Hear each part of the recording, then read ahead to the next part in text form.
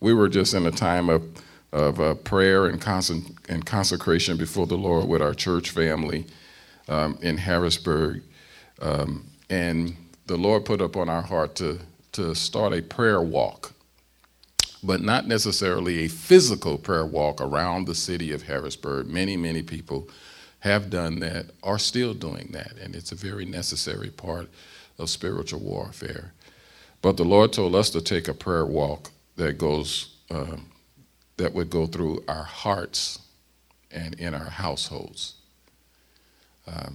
so that it would have a little bit more of a personal impact and meaning for us. And so your pastor asked us to share and talk about that prayer walk that was all about restoring the gates of our hearts and our homes. And I'll connect that for you in just a minute. It comes out of the book of Nehemiah, where the story is told about how God used this man to restore those gates and walls that were around Jerusalem.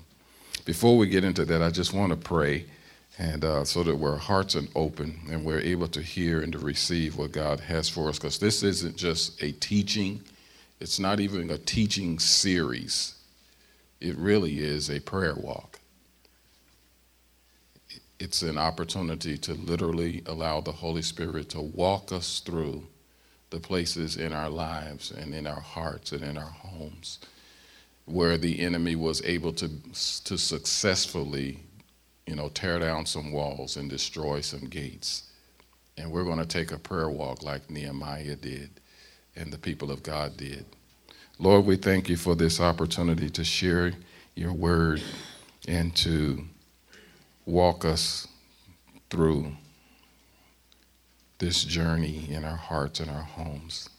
In this very moment, Chris Green decreases, that you would increase. Lord, nobody gathered here today to just hear Chris Green talk, but we gathered here to hear from you. So, Lord, I ask you to take control of this meeting, of this prayer session. Do what you desire to do. We honor your presence, Holy Spirit. We welcome you here today. In Jesus' name we pray. Amen. Thank you, Lord. So our prayer focus really comes from the book of Nehemiah. Ancient cities like Jerusalem were really built more like fortresses, in that they were surrounded by massive stone walls, and they would have multiple gates along the walls all the way around. And these gates were actually the weakest points of the wall, obviously, but they would fortify these gates to make them as strong as possible. In about 587 BC, Babylon attacked Jerusalem, and they burned the temple. They burned the palace. They did burn down the most important houses, government officials, and all the important buildings. They broke down the city walls, and they burned the gates. I mean, they burned the gates. Many years later, about 466 BC, Nehemiah was one of the exiles serving under King Xerxes in Persia, because what happened after Babylon, the Persians came in and overthrew them. And then under these various Persian kings, God kept giving his people favor through these Persian kings. One of them was Cyrus. And the significance of that is that many, many believers in America believe that God is using Donald Trump like a Cyrus.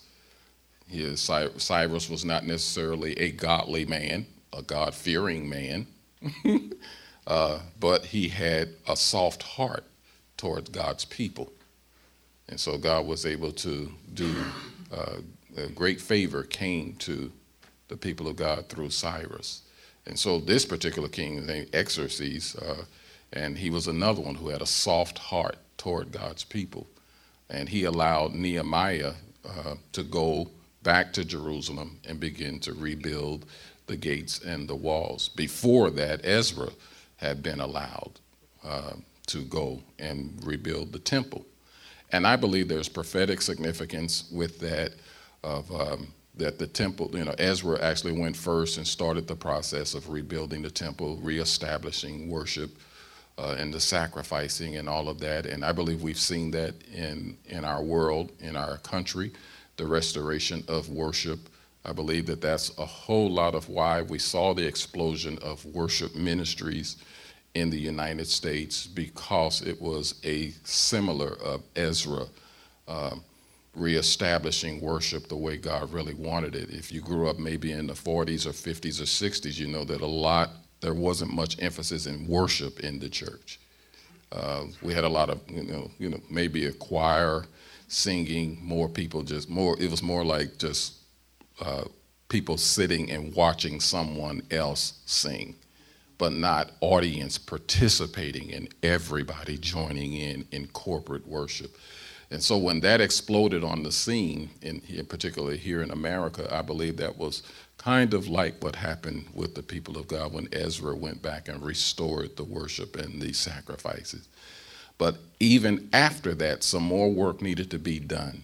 And I believe that that's where we are in this nation. We're at that part of, okay, some more needs to be done.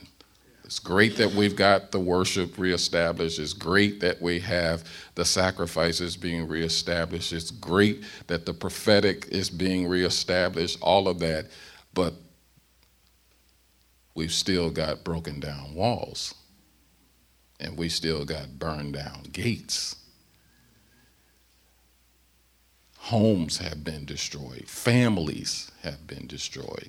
And so Nehemiah was still so very much upset, even though I'm thankful for what's happening when I get news, when he heard the news about the restoration taking place with the temple. But Nehemiah was still really upset about the fact that the walls are still torn down. The gates were still wide open for the enemy to come in at any time he wants to in our families. And now comes the real work. The real work. And so you'll find when you read the book of Nehemiah, and I won't go through all of that, just kind of highlight some things for you. At the first chapter, you'll see where he has that conversation about what's going on in his home city. In the second chapter, you can see how it came to pass. It says that the king saw that his face was sad, and really wanted to know what was going on with Nehemiah. Why are you looking down? And Nehemiah was able to tell him what was going on. The king gave him permission to go back. Actually gave him a letter, a permit. He gave him some soldiers, gave him some protection. So he got provision, protection, and he went back with a purpose. And along the way, if you continue, you can read in the third chapter of Nehemiah, and it takes you through the actual process of the restoration of the gates. In Nehemiah 3, the very first verse, you'll see the restoration of the sheep gate. All of these gates had a particular name because they had a particular purpose. So in Nehemiah 3, verse 1, you see the restoration of the sheep gate. On the third verse, you see the restoration of the fish gate. In the 6th verse, you'll see the repair of the old gate. The 13th verse is the repair of the valley gate. The 14th verse, you'll see the repair of the refuse gate.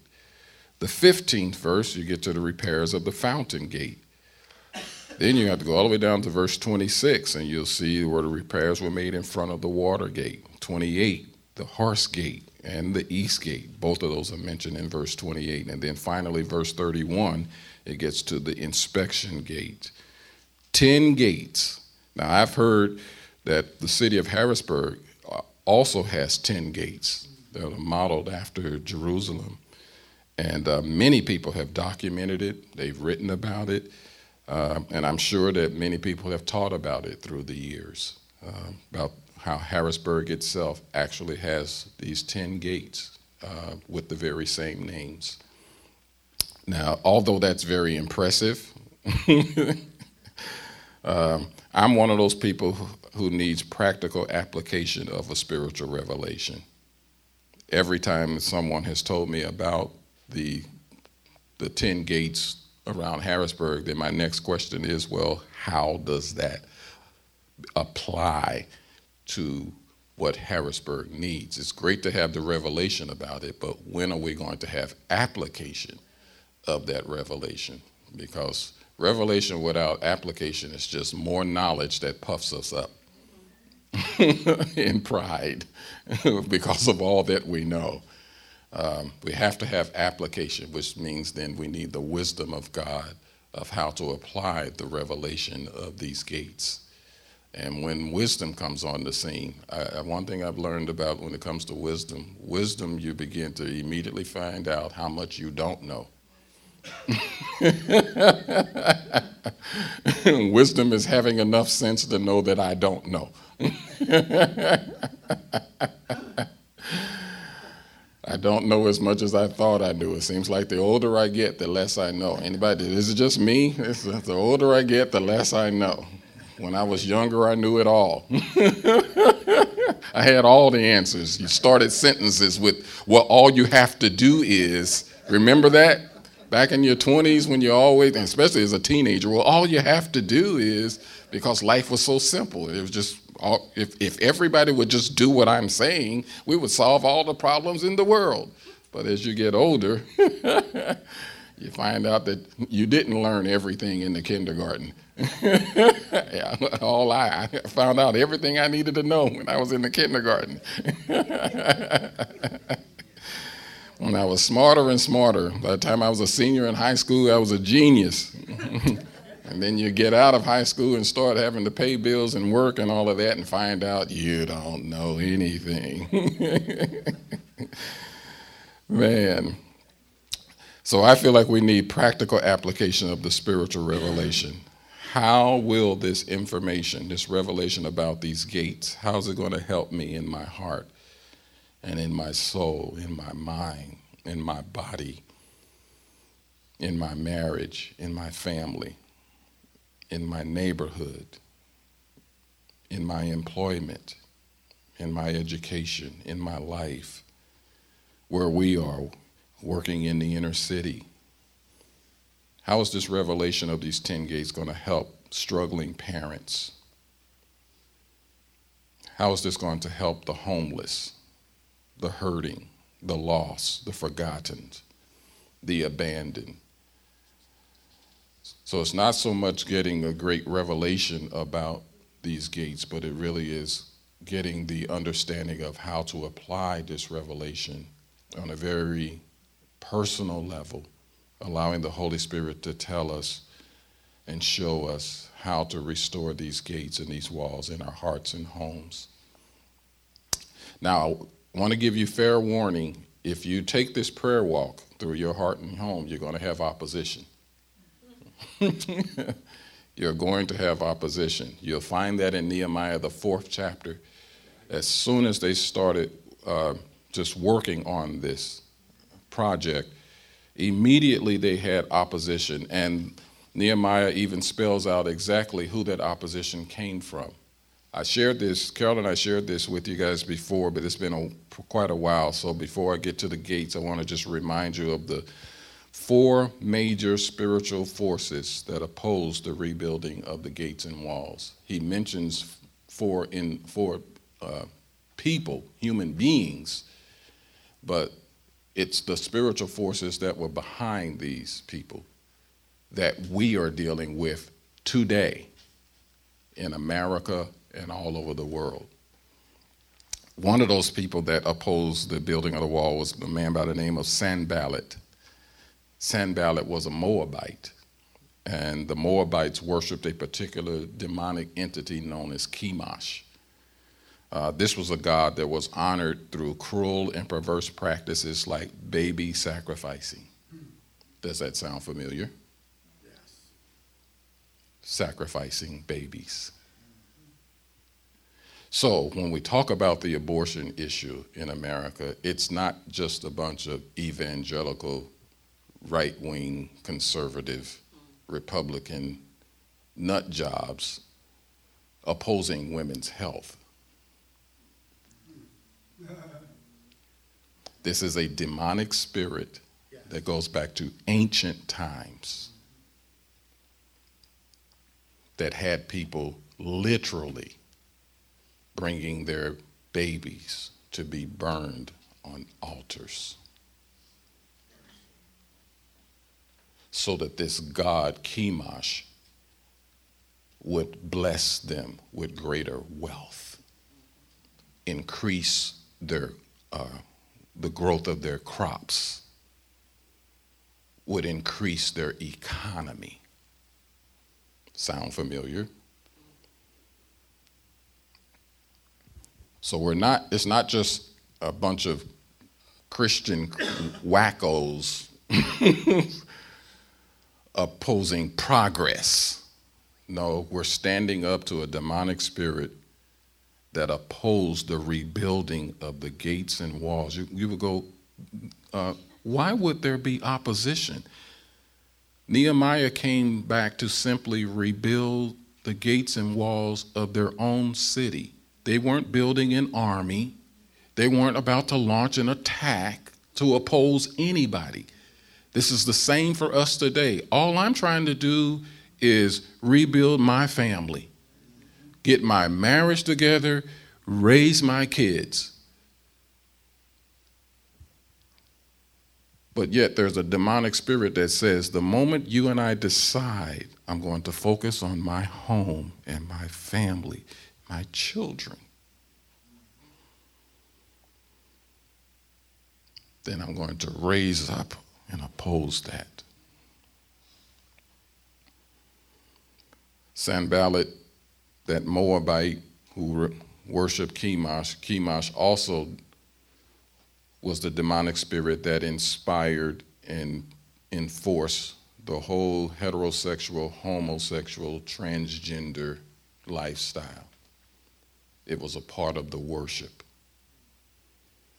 of this demon. So again, it's not human beings. It's a demonic force that is opposing the rebuild. The next one was mentioned was Tobiah, was another person who opposed the rebuilding process. Tobiah was an Ammonite. The Ammonites worshiped Molech, which also required the same practice that was mentioned as Chemosh. By the way, Sanballat, being a Moabite, the Moabites were the people group that was really birthed out of incest. So you're talking about perversion in the DNA. Lot had inappropriate relationships with his daughters. The first son that was born was named Moab, from which came the Moabites.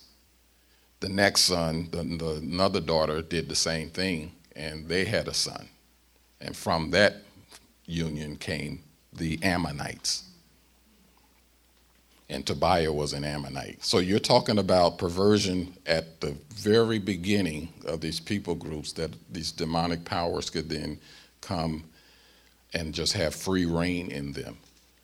And all they're doing is just simply observing God's people trying to get their act together, and they got angry.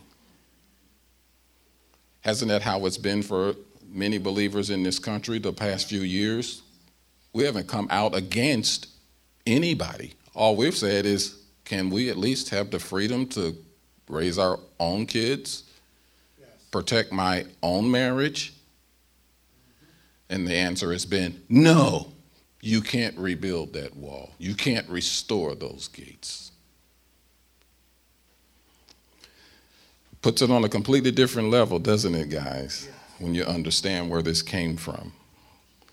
Then the next group that he mentions was the Arabs. Now, in the context of this prayer focus, the Arabs represent those things and those people that contest our birthrights. And that's because, as we know, Abraham had a son by Hagar, and from that came the Arabs, and he had a son by Sarah, and that's Isaac, the Jews. And to this very day, we still have that battle going forth about who has the birthright. One is a firstborn from a slave, one is a firstborn from the free woman, from his actual wife. And so they battle to this day about who has the birthright. And a big part of the opposition, especially coming from those who are Arabs, they have taken on the position of not only do you not have the birthright, but you do not have the right to even exist. Again, they take it a step further. No, we're not willing to share space. Our position is, as it was for the Arabs in that time that opposed this rebuild, we do not believe that you have the right to even be here. When they say birthright, they mean the right to even be born. The right to even exist. And that battle still exists today. So when you're talking about a birthright opposition, we're talking about a demonic spiritual influence that contests and fights against your and my rights to raise our children. Hasn't it been what we've seen? Your and my rights to protect our families. Your and my rights to protect our freedom of expression. Your and my rights to protect our freedom of religious practice. So it's a spiritual influence, that same influence that opposed Nehemiah and the people of God from this people group with this spiritual influence that says you don't have those rights. And then the last group that Nehemiah mentioned was the Ashdodites. Ashdod was the name of the city that these people lived in. They were, by the people group, they were actually Philistines. And we all know the trouble and the fights and the issues that the people of God constantly had with the Philistines. But the reason why I believe Nehemiah chose to just not simply say it was the Philistines, he used the name of the city that they were from, called the Ashdodites, is because the name of the city means I will spoil.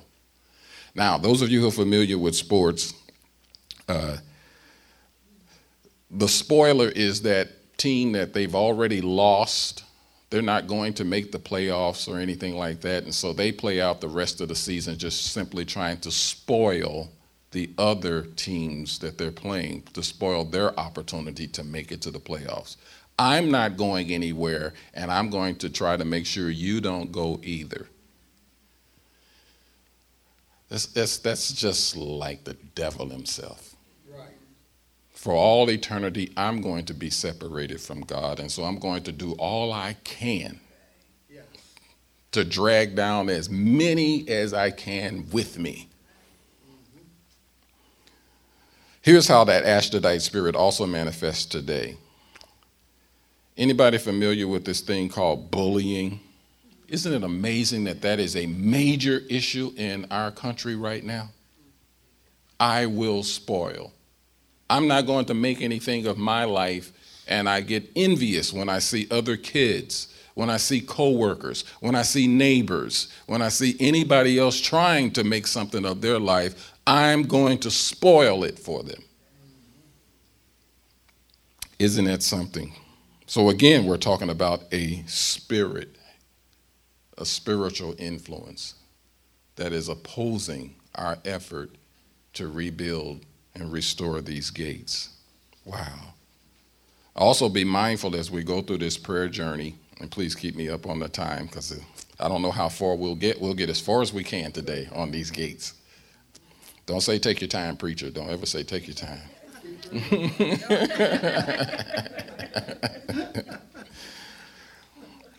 We're going to go through as much as we can because I believe this is necessary. Now, I want you to think about what's been happening in the history of your family. Normally, when we would do this, my wife and I, we would start on a Friday night with just going through these 4 demonic influences and break those in everyone's life. And then we take all day on a Saturday and go through each and every gate. And it's something that God put up on our hearts to do with heads of households. This is not for the teenagers and the children and all of that. This is just for the heads of households to walk through, because we want you to then take it into your family and then walk through it with your family. So normally it would take us all day on a Saturday to go through these gates. I'm going to go through as many as I can in this short amount of time that we have here. And if you really want to go into the details of it all, this is what's in one of our books. Some of you may have seen our book called Fight for Your Family, and it goes through each and every one of these gates with the prayer that goes along with it. Wow. So also be mindful as we're going through this journey.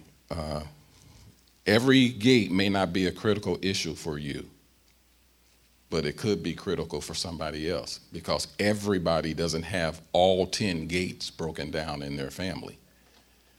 But as you walk through, so just be mindful, if we're praying about something that may not necessarily be an issue for you, it's an issue for somebody. Yes. That gate is broken down in somebody's life, in somebody's heart, someone's home. Thank you, Lord. So the Spirit of God led us from this backdrop, of this restoration of all of these gates and everything. He kind of led us through this prayer journey. Since we were sent to Harrisburg to rebuild and restore and renew hearts and homes, we believe that we have a similar Nehemiah assignment.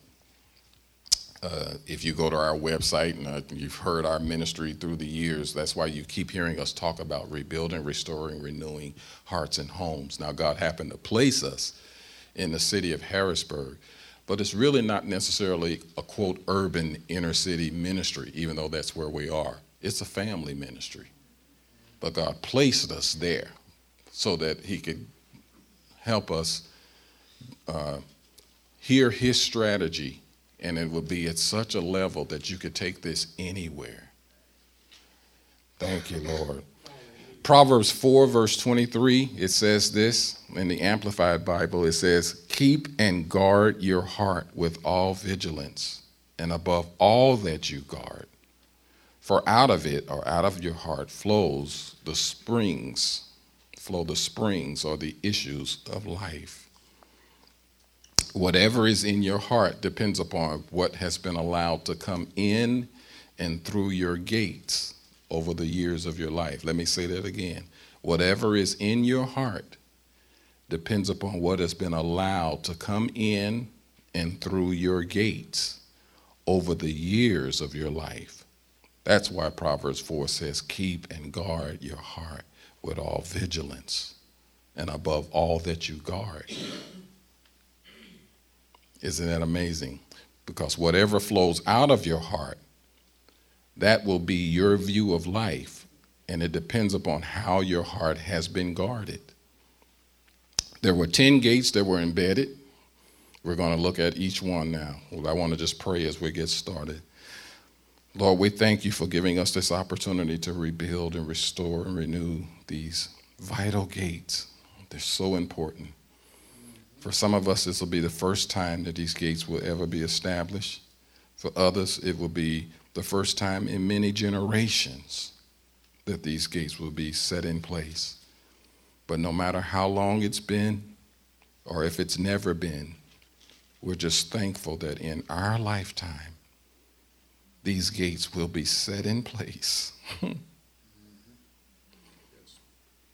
Even though the same spiritual forces that influenced Sanballat and Tobiah and the Arabs and the Ammonites, even though those same spiritual forces have risen in our time, Lord, we take on the same position that Nehemiah and the people of God did. Your word says that they set a watch day and night. In the authority of Jesus Christ, we pray. Amen. Amen.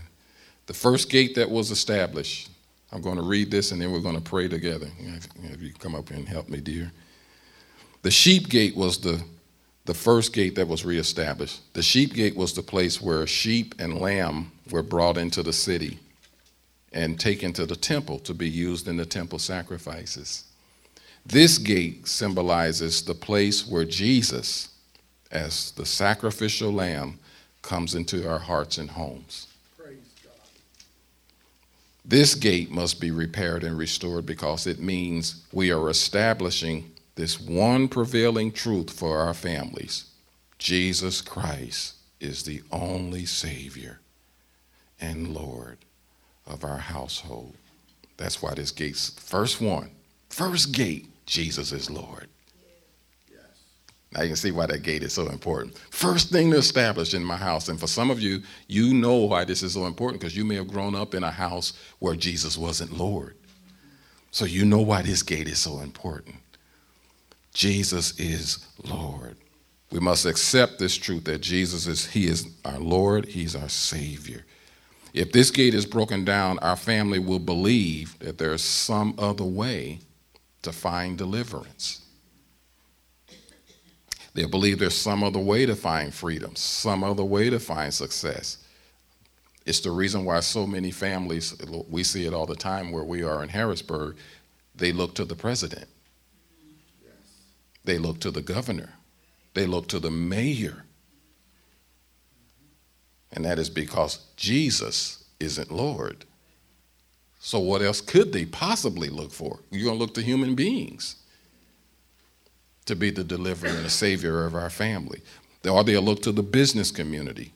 They'll look to education. We see this a lot. If I can just get our family educated, if I can get my kids through school, if we could just get education, that's going to be the answer. Education is beneficial, but it's not the thing that's going to deliver you. Education can get you a job, but it can't keep your marriage together. It can't save your children. It can get you a good paying job, but it can't deliver your family. This gate has been destroyed in many hearts and homes, and most people do not see Jesus Christ as the answer for themselves or for their family. But today, we restore the sheep gate. Jesus is the answer for our family. So just join us in praying right now. Thank you, Lord. Father God, we start this journey of making repairs to the gates that surround our lives. We acknowledge that your Son, Jesus Christ, is our only hope. Just say that over your family right now. Jesus, you're our only hope. You're our Savior. That's right. Go ahead and put it even in your own words. You're the Lord. Come on, you say it. You're building this gate over your household. Just declare it now. You're the Lord. That's right. You're our Savior. That's right. You're our deliverer. Thank you, Lord. Yes, Lord. Thank you, Lord. That's right. Just say it. Just declare it out there. Just see it in the spirit as you are just building that gate, reestablishing that gate that may have been torn down or broken over your household. Thank you, Lord God. Thank you, Lord. Thank you, Lord. Lord, for some of us, we've been open to those concepts and ideas that are against you and your ways. We've been open to those things. We've opened up the doors to New Age beliefs, to humanistic philosophies. But Lord, we silence it now and say, you are Lord, you are King. Thank you, Lord God. We're not going to mix it up with a little bit of New Age. You're it. We're not going to mix it up with a little bit of astrology. Yes, Lord God, you're it. You're our guiding. You are the one that guide us every day. We don't get up and read our horoscope. Lord, we silence that. We stop that now. Thank you, Lord God. For those of you who may have referred to yourself according to some zodiac signs, stop it. Just repent of it. Say, Lord, I stop that right now. I'm a child of God. I remember when I was in high school and I was walking around with one of those, because I was born in September, and so I had the symbol for that on my chain around my neck. And the Holy Spirit convicted me just out of the clear blue, and he said, you're not what's the Virgo? He said, that's not your sign. He said, your sign is the cross. Oh. Your life is not determined by how stars are moving across the sky. So if that was part of your life, just denounce it now. Just say, Lord, I repent for ever even opening that up, and I silence that. I stop that. And if there's any material like that in your family, in your household, get rid of it, throw it out. Throw it out. Just, Lord, you're King, you're the Lord. You have the final say over my life. Thank you, Lord God. Oh, thank you, Lord. Isn't that awesome? Bless the Lord. Now the fish gate. Come on, journey with me to the fish gate. Thank you, Lord. This was the entrance that the fishermen used to bring in their catch. Many of you are aware of this teaching. This gate symbolizes the place where we see the importance of our role as a fisherman. Jesus said to his disciples, remember this? Follow me, and I will make you fishers of men. Fishermen understand, and some of you who fish, you know this way better than me, the importance of using lures and bait to catch fish. They understand even the right time to go fishing. There are certain times of the day that the fish are active. They even understand that when some fish, meaning people, they have to be caught in a net. Some people are not ready, and they have to be released. According to Jesus' parable about the kingdom of God, some people are like that fish, like those fish that have to be thrown back into the sea until they are ready. Because the Bible says, he that wins souls is wise. Why am I sharing this? Because sometimes we've been pushed by the guilt-ridden messages that you're not winning souls at the rate of 100 people a day, and so you're not doing what you're supposed to do. No, it's fishers of men. Jesus said, follow me, and I'll teach you to become fishers of men, not recruiters into an organization. Yes. Fishers of men. Why is that important? The fish gate symbolizes the importance of living a life that's like a lure, and it's like bait that attracts people to come into the kingdom of God. Amen. Wow. Right. God, I want the fish gate established in our house, that when people see our family, they want that. Amen. Yes, Lord. Yes. You had something. Oh, I was thinking too, it also requires a great deal of patience, because since you're having to let some people go who aren't ready, you have to have patience and pray for them until they come to the end of themselves, until God brings them to the end of themselves, and be ready to be there for them when they do come back. Yes, Lord. So come on, let's build that gate right now. Thank you, Lord. Lord, help us to live that life that is pleasing to you. Yes, Lord. This is talking about a life of faith. Without faith, it's impossible to please God. So, Lord, I want to live a life of faith that's pleasing to you, and a life that's like bait to others who don't have a relationship with you. So, Lord God, help us to stay focused on your plan, your agenda, your purpose. You just say that, Lord, I want to stay focused on your plan, your purpose for my life. Lord, we want to live for something that's greater than ourselves. So we build the fish gate. We have an occupation. We have a calling that's about more than just a working life, but we have entered into our life's work, the purpose of God. Thank you, Lord. Thank you, Lord. Lord, we know that there will be those who may oppose us making this decision, the Sanballats, the Tobias, the Arabs, the Ashdodites. But Lord, we realize that within ourselves, even we might be struggling ourselves as we reset the priorities of our lives, because that's really what this takes. This is about reprioritizing your whole life about what's most important. But Lord, we choose to set this watch in prayer and to build this gate. Thank you, Lord. We choose to follow you so that you can make us fishers of men. Bless the Lord. Come on, give the Lord a praise right now. Thank you, Lord. Thank you, Lord. The next one is the old gate. You'll love this one. Anybody ever heard of the old gate? The theory on this one is that why they called it the old gate is that this might have been the gate that separated Old Jerusalem from the suburb of Bezatha, which was called Newtown. Another theory is that it once belonged to the very ancient city of Salem, which was first built by Melchizedek.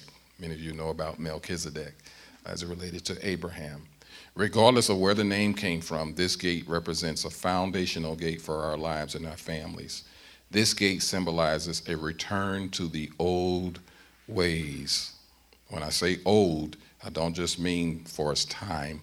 It's actually the timeless ways of God. It symbolizes the return to walking in the timeless wisdom of God.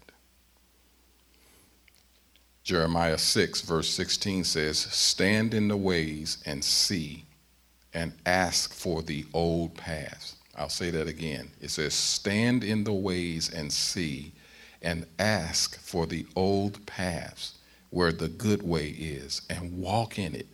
Then you will find rest for your souls." Jeremiah 6:16. Since the old gate has been destroyed in many people's minds and eyes and homes, it's millions of Americans, as a nation, we no longer understand the value of the old path. We live in an era where only the newest thing is valued. We want new philosophies, new age beliefs, new fashions. Most of the focus is on youth and youthfulness. We have millions of people striving to stay young. It's okay to want to be young, but somehow it don't happen that way, right? We live in an era, but here's the key. We live in an era where the wisdom of age is despised. We live in an era where the wisdom of age, the wisdom that comes by age, is despised. It's amazing to me how they put some 20-something-year-old to speak about policies and what we need to be doing in this country, and you ignore the person who's 60-something years old and then been through 4, 5, 6, 7 different presidents and got some experience. You cast that person to the side and listen to the 20-year-old who you ain't even been here long enough. I love the 20-year-old zeal and enthusiasm and strength, but you don't have the foresight and the insight and the wisdom to lead a nation. There's a big difference between having maybe some street smarts and some experience to be able to survive personally and even do well for yourself personally. I see that a lot in the media. People get up and they tell their story, their business success story, their entertainment success story, their sports success story. But whatever it took for you to become a personal success may not necessarily be the policy that an entire nation needs to take for a nation's success. Personal survival skills is not the same things as wisdom to lead a nation. Let me say that again. Personal survival skills is not enough. That's not enough for what it's going to take to lead a nation. David in the Bible is a perfect example.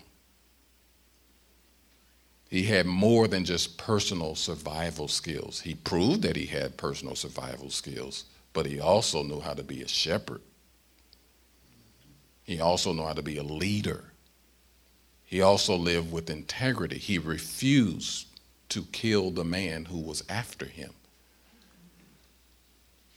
so that when he became the leader of a nation, he had more than just personal survival skills. And so we live in a nation where that's exalted. Personal survival skills, which is what a lot of us learned in our youthful days. But that can't lead the nation. But we keep setting that up as this is the way things are done. So that gate has been destroyed in many lives, in many hearts and homes, listening to what the old folks, I'll say it that way, listening to what the old folks are trying to tell you. but it actually goes deeper than that. Job 12:12. Listen to this. Job 12th chapter, 12th verse says, wisdom is with aged men, and with length of days, understanding. Let me say that one again. Wisdom is with aged men, and with length of days, understanding. Look at this declaration from Job 32, verse 6 and 7. This is Elihu, one of Job's friends. He said, I am young in years, and you are very old. Therefore I was afraid and dared not declare my opinion to you. I said, age should speak, and multitude of years should teach wisdom. Let me put that one. Can you imagine anybody saying that today? Can you imagine a young person saying that today? Age should speak, and multitude of years should teach wisdom. If our hearts and homes are going to survive and thrive, more than just survive, but actually thrive, we must rebuild and restore the old gate, which is basically the word of and the wisdom of God. We're all familiar with this. Psalm 119 says, 105, Psalm 119, 105 says, your word is a lamp to my feet and a light to my path. So when we're talking about the old paths, I have to say this in the aged and length of days. Here in our earthly realm, because our bodies are aging and getting older, but your spirit isn't. The human, who we are in our essence, isn't aging.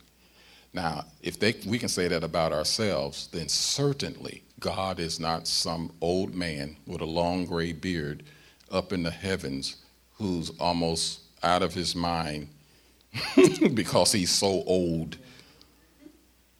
When we refer to God as Ancient of Days, that's referring to the fact that he is the same God back then, today, and forever. There is no age on an eternal God. Can you imagine that? That just puts a whole new spin on everything. So get rid of that picture of God being an old man. God has no age. So his word doesn't either. So his word has no age. His ways don't. So his ways don't. His ways are classic. You know, we talk about classic. Something that is classic is applicable to any age. It does not age. God's word, God's ways are classic. They apply to every season and to everyone. Wow, what a fantastic gate to rebuild. So when you say rebuilding the old gate, that word is kind of tricky because we're thinking in terms of time, but it's actually an eternal gate.